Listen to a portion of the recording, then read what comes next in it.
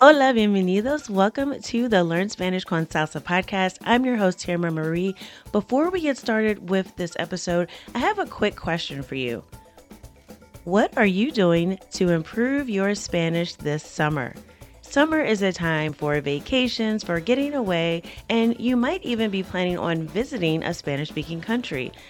So it is the perfect time to improve your conversational skills because let's face it, if you've been learning Spanish for any length of time and you haven't been having regular conversations, you are going to fall behind. So this summer, we are not going to let you do that. Here at Spanish con Salsa, we are offering a summer boot camp. This is an 8-week boot camp that will focus on Caribbean Spanish and also Spanish grammar. So we're going to be looking specifically at the past tense. A lot of people get confused between el imperfecto, el pretérito, when do I use which one? And we're also going to be exploring the Caribbean with Puerto Rican Spanish, Cuban Spanish, and Dominican Spanish. So you will have an opportunity to improve your Spanish, and you'll also be able to attend regular conversation practice sessions facilitated by a native speaker, all as a part of our Spanish Fluency Club this summer. So if you are interested, go to SpanishConSalsa.com/summer. That's SpanishConSalsa.com/summer. Registration is open now through Sunday. We have limited spots available, so if you're interested, I encourage you press pause now before you listen to this episode.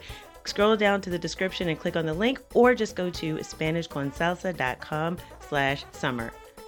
Hope to see you in the boot camp. Now let's get started with this week's episode.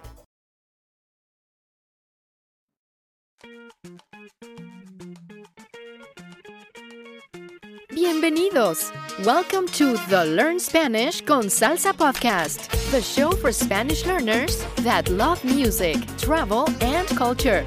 Close your grammar textbooks, shut down the language apps, and open your ears to how Spanish is spoken in the real world. Let us show you how to go from beginner to bilingual.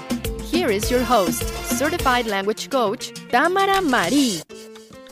Hola y bienvenidos al episodio 59. Welcome to episode 59 of the Learn Spanish con Salsa podcast. In this episode of the podcast, I am interviewing Mari Salvestrini, and she is a polyglot who speaks several different languages. She is originally from Venezuela, and she currently lives in the Netherlands. She's a language coach, and she shares content on her YouTube channel every week about how to learn a language effectively, how to create the right habits, and also how to enjoy the process while you learn. We cover so many different things in this conversation, but because Mari is from Venezuela, I've asked her to share with us not only some tips about language learning, but also some characteristics of Venezuelan Spanish. So as you know, I really am interested in different cultures and dialects, and I like to expose you all on this podcast to conversations that will give you some more insight into Latino culture and not just the language itself. So we will be talking a little bit about Venezuela and some uniquely Venezuelan words that you will only hear in the country. I hope you enjoy this conversation with Mari. Let's get started. Thank you, Mari, for taking the time to join me on the Learn Spanish con Salsa podcast. Thank you for having me. Yeah, and I know we've been trying to get this together and coordinate for a little bit, so I really appreciate your time. And I always like to have different people to just kind of share their language learning experience, because for some of my listeners who are thinking about, becoming fluent in Spanish, they're trying and they're not really there yet. It can be inspiring to hear from someone like you who's already learned different languages, and we'll talk about that in a second. So I really do appreciate you taking the time to come on. So if you could just kind of tell us a little bit about you and how you got started with language learning. Yeah, for sure. So my name is Mari. I am originally from Venezuela, but at the moment I'm living in the Netherlands. I started learning languages. Actually, it wasn't my choice. My mom sent me into a bilingual school, and that's how I started. I also have Italian family, so I was interested in many different cultures because I was exposed to it. And then as an adult, I decided to keep learning languages, and that's when I learned Dutch, Portuguese, and further Italian. Okay, so you have a family that's from Italy as well? Yes, my grandfather was from Italy, so we have some of the traditions on my father's side. Okay, and I heard you say that it wasn't your choice to go to the bilingual school, so it's something that your parents sort of enforced. And I know some of the friends I have that are in the U.S. and maybe they're trying to raise their children to be bilingual, that sometimes children can be resistant to the idea. They want to speak the community language. They don't want to be seen as odd or different. So did you struggle with that growing up? Were you open to the idea at the beginning, or was learning languages something that you sort of slowly had to grow to love over time? So when I started with English, I was only 2 years old, so I was not very conscious. But my mom always tells me that I didn't like it because I couldn't understand. But I was learning. So then when I was around 5 years old, my mom took me to Disneyland, to Walt Disney World in Florida. And I heard English being talked. And, in order to talk to all the characters, like the Little Mermaid and everything, I had to speak English. So I think that's when I started realizing what a language was. And that's when I started being interested in languages, because I saw that it was useful. So I always tell parents, like, if you show your kid why they're learning the other language and you give them a valid reason, they will be motivated. Yeah, that was kind of genius on your mom's part to involve the Disney characters, right? So you'd be naturally motivated. It wasn't like she's trying to force you to learn grammar. She's just like, do you want to talk to the Little Mermaid or whatever? Yes. She speaks English. She also bought me a Backstreet Boys album, and I started learning the lyrics. So it was just hilarious, the whole experience. But it really helped me to understand why it was important to learn more languages. And so you mentioned the Backstreet Boys. So did music play a role in your language learning at all, or was it just sort of that one song that you were trying to learn, or did you continue to use music as you learned other languages as well? Oh, I've always been super interested in music. I've always been a musical person, so it's always been a role. I cannot learn a language without music. That's the first thing I do when I start learning a language. I search for the music. If I don't like the music, it's way harder for me to learn. I'm super motivated by music. Wow, yeah, and it is funny too, because that's been part of my experience, and really how I got into learning Spanish was through salsa music, and just kind of wanting to know what were people saying, and being involved in the dance community as well is something that really just pushed me naturally to learn, because I wanted to know. So and when I started learning Portuguese, I did something similar because I love samba, and I was really trying to learn the dance, which was hopeless for me. I can't dance samba at all. It's really difficult. It is. My hips do not do what they are supposed to do with samba, but I still love the music. And there's a song Magalena I really like. So when I went to Brazil, that was another thing that really kind of drove me as well, as like really getting into some music from Portuguese as well. So very cool. Yeah, I always like to ask that because I've had several people on the podcast and they all mention music in some way. And I feel like it's almost like the best kept secret of language learners, because is that something people talk about a lot? They take it for granted. Like, oh yeah, I listen to music because it's like breathing, but it really can help you when you're trying to learn a language, especially with some of the sounds and some of the subject matter that might be particular to that culture. Yes, and it has many aspects, like the culture, but also the grammar, because musics are like poems, so they have like grammatical tenses that you will not normally hear when you're speaking, and that you have to learn as well. So I think it's very interesting, music overall, to learn languages, and it's fun. That's the most important. It's so much fun. Do you have any other tips for someone? How many languages do you speak again? You mentioned Dutch, Italian. Obviously, you speak Spanish, English, Portuguese, and a little bit of German. German. Okay. So for someone who might be listening to you going, oh my God, I'm just trying to learn one language, right? Like I'm just trying to learn Spanish. What are some of the tips that you would give that you feel have worked for you, no matter what language that you've picked up? What are some of those principles that you've noticed that have been consistent throughout your acquiring different languages?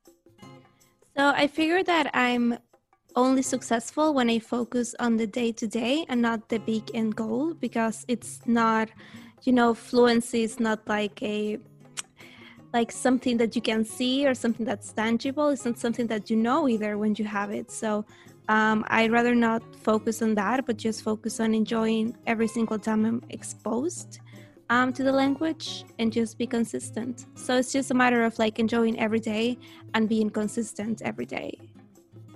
Yeah, and I think, finding what what you can do consistently, I think is also important, Yes. because people are always looking for that next hack or like the shortcut, or, well, what do you do? Tell me what you do. And which is great. I mean, you want to learn from people who've done it before, but I think most of us, do better when we experiment on our own and we find out what works for us. And if it's something that you can do consistently, you'll make much more progress, even if it's not the perfect strategy. So Yes, so it takes a lot of trial and error to figure out what it is that works for you. I tried it absolutely all, and my focus right now, and it's been for at least a year, is just focus on creating like language learning habits. So what I will do is that I will make sure that every morning as I wake up, I read in a foreign language, or every time that I cook, I listen to music in foreign languages, and that like little exposure throughout the day helps me progress. And then I also try to speak as much as I can. I speak on my own in my house. I will explain how I'm cooking. I will talk to myself out loud, and that somehow will help in confidence and in just like pronunciation as well. yeah, I always say, like, if you haven't practiced on your own first, it can be really intimidating when you get in front of a native speaker of that language and you try to start talking for the first time. So practicing on your own, I think, is really helpful. And one thing I do, you're mentioning like habits, and I was thinking about something that I started to do with Spanish, which helped me with my vocabulary too. It's like anytime I go to the store and I had to write a list, I would always do it in Spanish. So I would learn like what all my favorite foods were, called, because I would do things like that, which is, takes maybe 5 minutes. But, like you said, it's like having those habits so that you have exposure to the language on a day-to-day basis. So yeah, exactly. Planning your day as well in your target language. It takes a little longer, but at the end you reinforce vocabulary that you will use because it's vocabulary about your life. Right. And I think people discount that. Like I know I was in a forum earlier, as a Facebook forum on language learning, and someone was asking a question like, well, I'm going to have this language exchange coming up, and I don't know what to talk about. What are some topics that I could talk about? And someone responded like, well, talk about the weather. And they were like, but the weather's boring, and it's like, so the response is kind of back and forth. But she says, yeah, but the weather can be a springboard to so many other conversations. Like, do you like the summer? Do you like the spring? Do you think it's too cold? Like, that can kind of start getting you going in a conversation. But most people kind of discount very, very basic things because it sounds boring. But it's actually very useful, because most of our conversations aren't, very deep philosophical conversations. Yes. There's so many day-to-day things that we have to learn in another language that we take for granted that we can do in our native language. So I think it is a good idea to kind of get some of those day-to-day things down that we might, again, we'll discredit, but those things are very important when you're trying to express yourself and talk to people. Yeah, and if you have a plan or a dream to go one day to the country where the language is spoken, that's the things you're going to talk about. You're not going to meet a stranger and be like, talk about politics right away. Like, it's not the case, or talk about any deep subject. You're going to talk about most likely the weather. Right. And what you ate and, what you visit. So I think that's very important vocabulary to have. And like you said, it becomes something else later. So. Exactly. And so we're going to switch gears, since you talked about visiting different countries to learn language. Now, I personally love to travel, but I do know that to become fluent in a language, you don't have to go to that place and live there necessarily. There's a lot you can do before you even travel to prepare yourself, whether you're thinking about, just taking a trip or relocating one day to a foreign country. There's so much work that you can do before you get there. And one thing I always tell people is that, especially with Spanish, because I think, and you can attest to this, Mari, that people think Spanish is Spanish and they kind of go, oh, it's sort of, Spanish is the same, unlike other languages that have these variations. Spanish is just Spanish wherever you go. But I found that not to be the case, right? For me, especially because the music I like is from the Caribbean, right? Like, so listening to someone from Cuba, Puerto Rico is very different than someone from Spain or from Mexico. So, I always tell people to focus on a country of origin, right? Like I always tell people, like, pick a type of Spanish you want to learn. Even if you want to pretend that you're a native speaker of Spanish, where would you want to be from, right? So I always go through, like, what are the differences between different dialects of Spanish, because I think that they're interesting, and I think that can also be helpful. So since you're from Venezuela, I wanted to talk to you a little bit about what's different about the Spanish from your country, and sort of what are some of the differences, not only in like the accent, but also some of the words that you might hear in Venezuela that you don't hear anywhere else. It's very interesting, the differences. First of all, I constantly struggle speaking with other native speakers, like from Spain or other countries, because most of the times they don't understand me. And Venezuelan Spanish is very curious because it is in the Caribbean. So we, more to the north, we have a lot of Caribbean dialects and Caribbean like intonation. But like if you go to the south, it's completely something else. It's more like Colombian or more like even Portuguese. So and with the immigration, we had tremendous amounts of immigration from Europe and Arabic countries, and also the Caribbean. So we have like a mix of languages within our own. So it's very interesting, and I think it's actually very helpful to learn Venezuelan Spanish right now, because like there are so many Venezuelans living the country and they're moving everywhere. So it's more likely that you will find a Venezuelan in your city, if it's a big city at the moment, especially in the United States. If you go to Miami, it's like, I don't know, like 20% Venezuelans at the moment. So yeah, so one of the phrases that normally gets misunderstood is pedir la cola, which is like ask for a lift. But cola also means like butt for other people. So every time we say something like me puedes dar la cola, like can you give me a lift, people are so confused, like what does that even mean? Like we don't know each other that well. What do you try to say, right? So I think it's very interesting to see something that for us is so innocent, for others can sound like really like weird or almost like dirty. And it's just like, we just want to lift. So it's very funny when you realize those things. We have also some words that come from English, because we used to have a lot of like some immigration from the United States because of the petroleum. I don't know if that's the name. Yeah. And one of those, we will used to have like all of these like instruction manuals and all of that in English. So there is this one that I found very interesting, that is echarle pichón, which is actually pichón comes from push on, and it means like keep going forward or like moving forward. Like echarle pichón is like really work towards something bigger. And what else we have here? Echar sin palo is one of, it's like every man in Venezuela will say this. It means also like, go for a drinks, but it literally means like throw a stick. So that's also very confusing for other Spanish speakers, because it's like they have no idea what that could mean. Yo, where does that come from? Like, what is the correlation of like throwing a stick?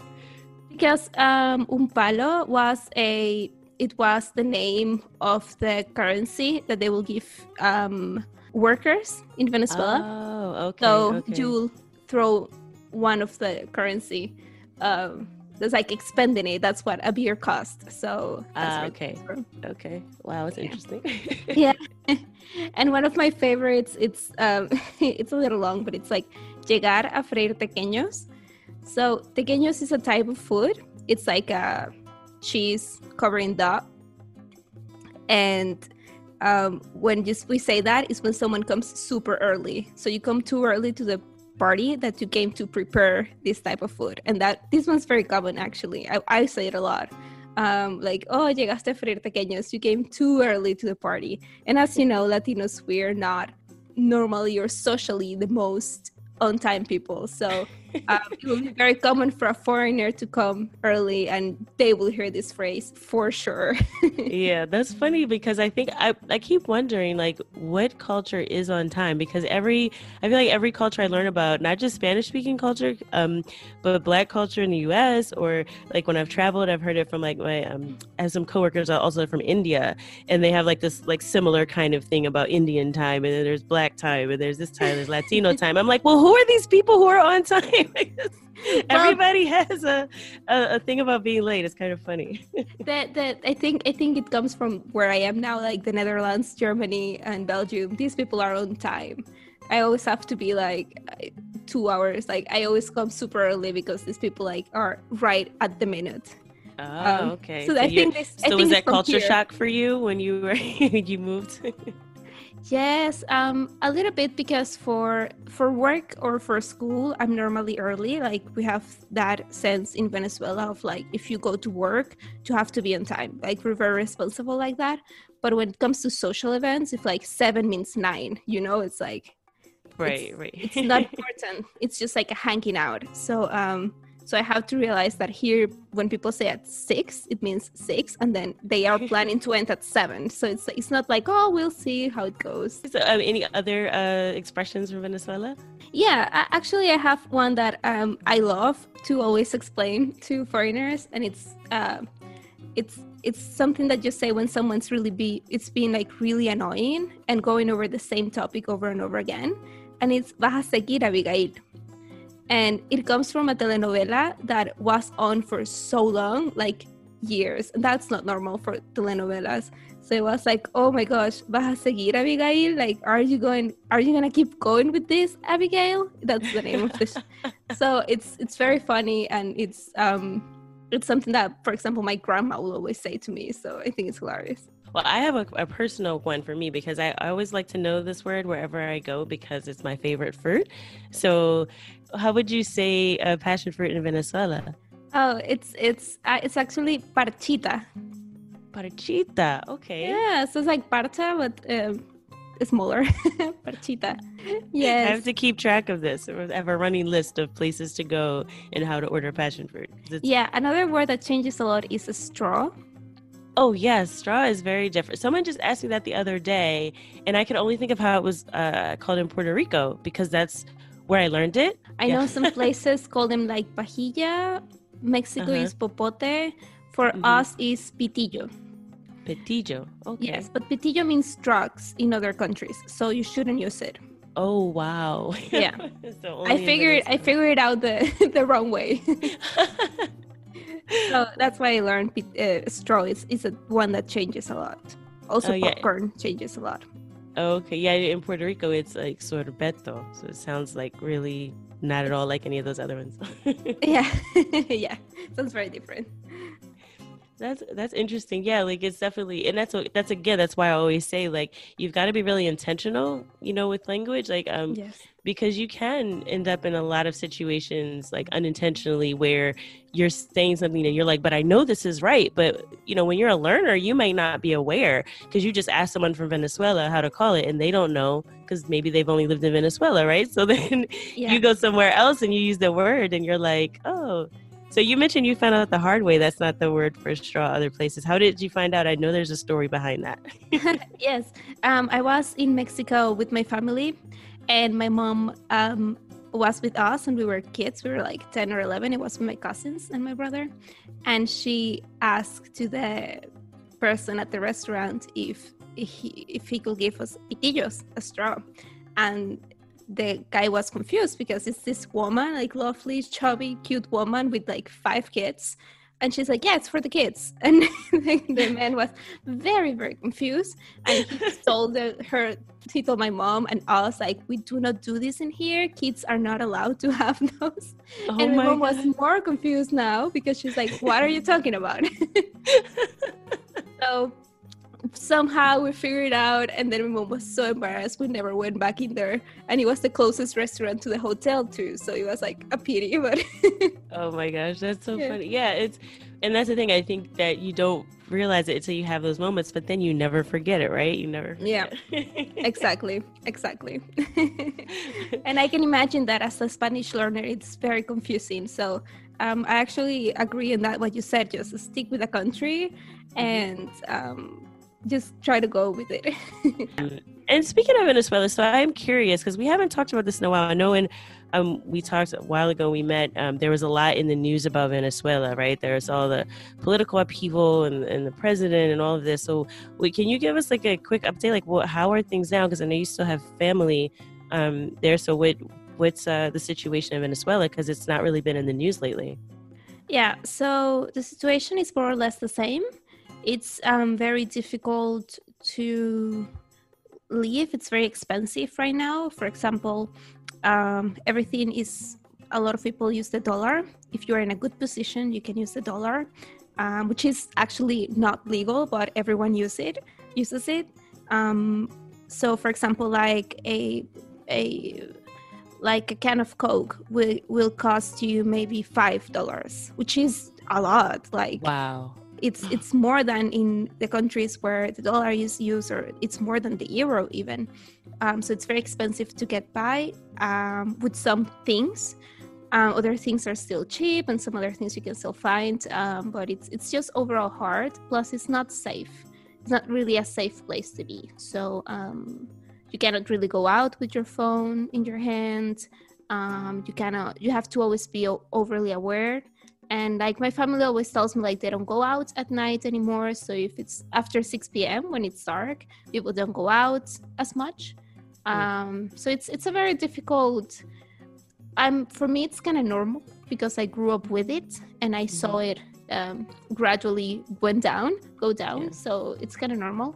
And I also try to not read so much about the news because it's really hard when it's your own country. So, like if I hear about Iran and other countries, for me, it's like it's terrible, but I don't feel it the way I feel it with my country. So it's very difficult. I think it's very difficult to be there, but it's also very difficult to leave. So there's not like a right answer of what to do over there. It is really difficult to sort of, keep up with the news and really what's going on. But I think it's, unfortunately, it's another one of those cultural things that people don't realize, that a lot of Latin America, the way that, unfortunately, sometimes the way politics happen is just not the same as it is in the U.S. Yeah. And right now, everyone's, there's very politically divided time in the U.S. as well, and we have all of our sort of debates about it, but it's not the same, right? It's not the same.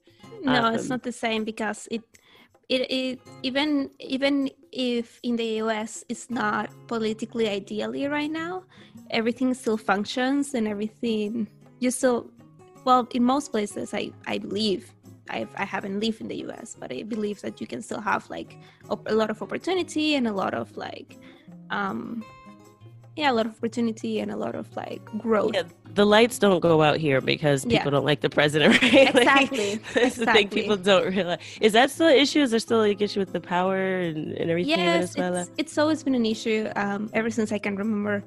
Ever since I can remember, it's been this government. So for me, it's ever since I can remember. And yeah, it's always the power, the water, and the internet too. They fail sometimes. Also because there's no maintenance and there is not more investment into the equipment. So even if if the whole world right now will have 5G, we wouldn't get it. At least not in the same quality because there's not the infrastructure to provide it. So it's very old, everything that it's regarding technology in Venezuela. Yeah, it's also, I know when I went visit Dominican Republic, it's also a thing where, the lights would just go out and it's just normal. And I made a mistake. I remember this, one of my embarrassing stories. So I was asking, ¿por qué se fue la luz? Right? Like, what, because I knew that the lights went out there. So I was really just trying to make conversation. So when I asked why the lights went out, they thought I was saying they didn't pay their bill, like the light bill. Oh. Say like, no, we paid. It just happened. I'm like, oh no, I wasn't trying to be insulting. I was trying to because I knew about it, I was trying to like, oh yeah, I can make conversation because I know this. And they took it as like me trying to say they didn't pay the light bill. And I was like, oh, that didn't go well. Yeah. And it also happens sometimes where there are a lot of political rise-ups and situations where just to piss people off, they will take the lights off. So quite something. Wow. It's a loaded question to ask also. It's like, oh, where do I start, honey? It's a lot. Right. Yeah, so don't ask that question if you're ready. No, it's too complicated. I learned the hard way, that one, right? It's like, oh, okay, se fue la luz. But at least you know what it means. It's, oh, se fue la luz. The lights went up. Yeah. People will scream a lot of stuff when... Yeah. Definitely. Well, I don't want to end on a bad note then with that. I want to talk about some of the good things about being from Venezuela, or some of the things that make you proud to be from where you are, even despite, some of the issues the country's been having lately. Yeah, so for me, it's Venezuela. It was a country that had a lot of immigrant influence. We were welcoming where the rest of the world was during a war.